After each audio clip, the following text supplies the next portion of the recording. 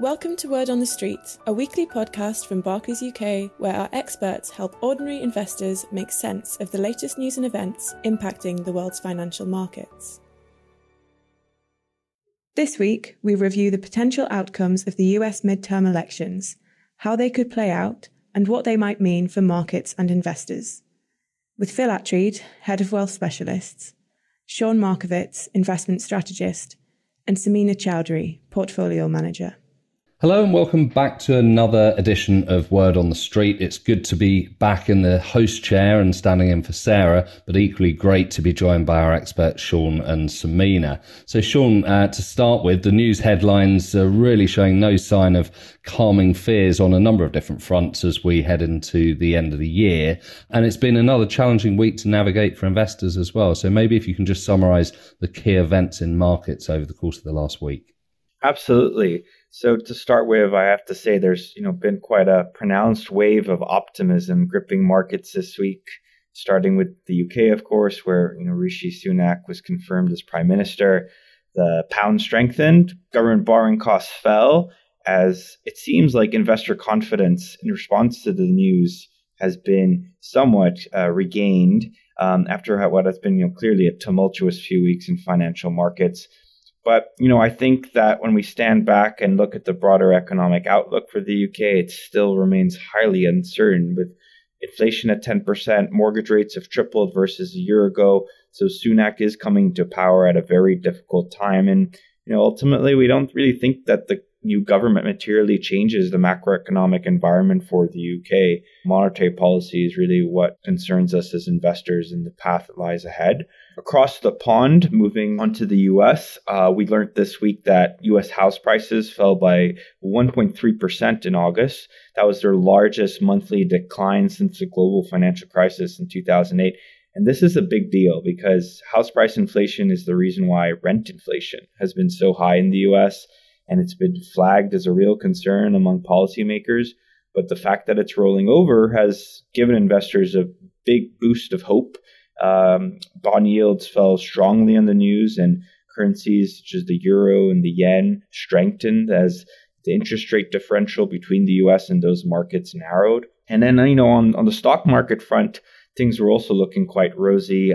They were up this week again on the back of another better than expected earnings season. Around 75% of companies beat their earnings consensus estimates, which for the record is roughly the average historically, as the estimates tend to be quite conservative, giving a lot of leeway for companies to always beat that estimate. So actually it's roughly the average it's been historically. And also it's worth pointing out that throughout history, markets tend to rally during the earnings season. So I really wouldn't be seeing this as, anything more than the usual pattern that we would expect during earnings season. Great. I'll come back to earnings season with Samina a little bit later on, but sticking with the US, we're a couple of weeks away now from the US midterm elections. And of course, we could see a little bit of a pickup in news flow on this topic in that period.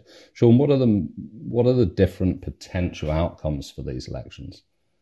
So it's actually not been something that we are hearing a lot of discussion around on the market front.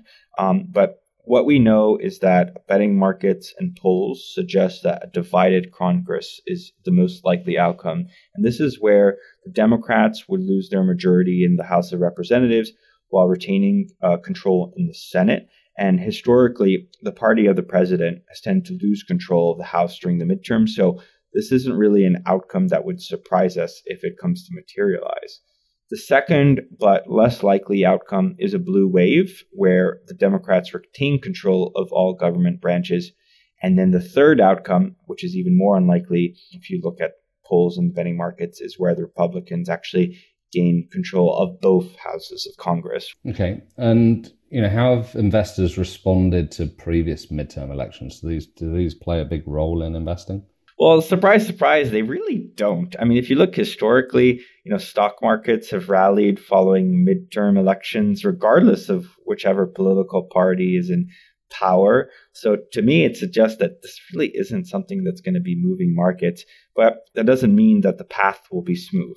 So for example, in the event of a divided Congress where the Democrats lose control of the House, the resulting gridlock that it could generate could mean that there's potentially less policy risk because there's a higher hurdle to get legislation passed. And so as a consequence, you might see less market volatility. But on the other hand, there's also that risk of fiscal brinksmanship. We saw that play out in 2011 during the government shutdown. And I think that that's a risk that, could resurface. So overall, the impact on market volatility from a divided Congress, I think, is somewhat ambiguous. Now, in the event of a blue wave, one potential scenario is that bond yields could start to rise once again as markets could price in further fiscal spending from Biden's Build Back Better plan, of which quite a few policy items are yet to be implemented and discussed. So there's a lot of scope for more things to be put through Congress.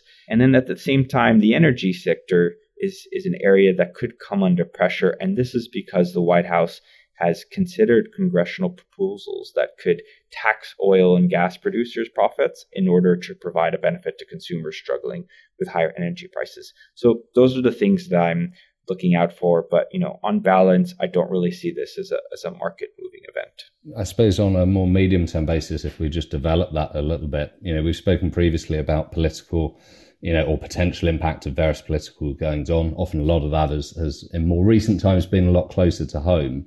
But historically, has it really mattered to markets which US political party has been in power for, over the more medium term? This is, I think, the question that a lot of investors want to know. And the simple answer is no.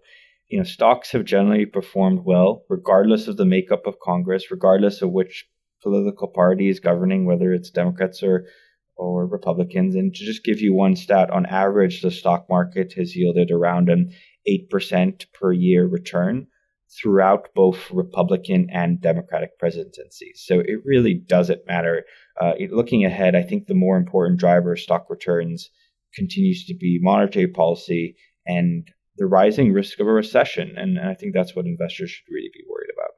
And Samina, turning to you, inflation, lots of headlines still there. It still seems to be remaining stubbornly high in many areas, particularly of the developed world. It's not lost on anyone that interest rates are rising. I think we can all feel that ourselves at home and abroad. And economic demand equally is showing some signs of waning as well. So, what kind of companies are the fund managers that you speak to day in, day out? What kind of companies are they looking to add to portfolios in that kind of environment? Hi, Phil. Yes, we're seeing quite a few headwinds facing stocks today. But it's important to remember that the overall position for most of our managers is driven from the bottom up on a company by company basis with a focus on the long term. They will obviously take into account many of the economic concerns which you've alluded to when they're evaluating existing and potential holdings.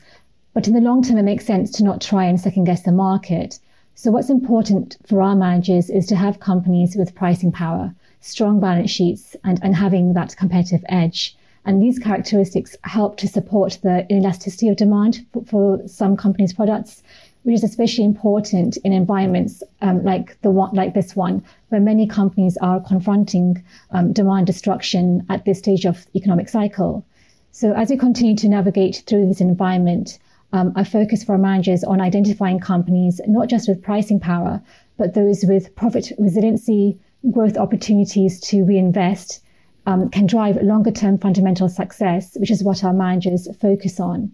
And our managers have actually been pleasantly surprised at how much pricing power US companies have so far. There is obviously a limit, so our managers have been focusing on this even more so this year. And they're seeing exciting opportunities across multiple sectors. So to name a few, for example, consumer staples is one. And many of these companies should see resilient demand. They have been under earnings given commodity inflation, despite having pricing power, but they should be able to attain price increases given the stable demand for necessities and seeing margin expansion as input costs deflate. Healthcare is also an interesting area. So far this year, the defensive nature of this sector has been the dominant story. And within healthcare, the year's best performing stocks have fallen across subsectors, such as pharma, the distributors, as well as managed care. And these industries are generally able to pass on price increases and benefit from steady demand. There's always going to be a need for ongoing medication, which supports strong free cash flows in the pharma area. And within managed care, insurance companies have been able to raise premiums in response to higher costs. That said, rising costs and COVID-19 disruptions have been challenges for some areas of the sector, but our managers have been focusing on the fundamentals of their business and the long-term prospects. Sean mentioned housing. So our managers are actually seeing opportunities within this sector as well. For example, leading installers are seeing improved pricing power. Also, industrials and innovative technology are other areas of the market which are looking attractive at the moment. Okay, and you both touched on it there around earnings season. So we're a good couple of weeks, as Sean mentioned, into the third quarter of earnings season, and that's the period, obviously, where companies report back to investors on how their businesses are performing. But what are fund managers expecting will happen to profit margins, which I think is probably a key area of focus for many? Given the longer term perspective our managers will take, usually 3 to 5 years, quarterly results and forecasts are generally not a main focus of theirs. However, they certainly pay attention to quarterly reports to firstly see if they confirm or refute any of their longer term investment thesis. And secondly, they provide an opportunity to buy-sell companies if the market has seemingly over or under reacted to current events. We're still in the early rounds of earnings season with no surprises so far. And one area where we have seen a lot of reporting so far are the large US financials. And here results have been very strong. They're seeing net interest margin, low credit costs, stronger balance sheets, and good cost control. But bank fundamentals, like most of the cyclical industries, are expected to decline in the event of a recession, but bank valuations already discount a recessionary environment. So some of our managers have been invested in the better capitalized banks that should be able to take share in such an environment. Overall, yes, there has been some compression of profit margins, in part due to input cost inflation, and in part because of waning demand given the squeezed consumer. This isn't across the board, and there have been a number of companies that have demonstrated very strong pricing power to more than compensate for increased costs, but these are in the minority. Importantly, there is usually a lag between the cost inflation and the higher prices to the end client, so margins will be impacted. More often, companies have faced rising costs, so for example, raw materials, labor, energy, and being able to only partially pass them through. There are some costs like freight rates, which are starting to come down to more normal levels, but wage pressures and interest expense will continue to be a headwind for some companies. Interestingly, one of my managers was telling me earlier in the week that Microsoft talked about energy cost increases pressuring its Azure cloud business. And as for demand, that too is facing headwinds as both consumers and businesses look to tighten their pocketbooks. Fantastic. Thanks a lot, Tamina. Really useful insights there. And thanks, Sean, for your thoughts on markets as well. Leaves me to thank our listeners for joining us this week. We'll be back with another edition of Word on the Street next week for you. All investments can fall as well as rise in value, and their past performance is not a reliable indicator of future performance. This podcast is not a personal investment recommendation.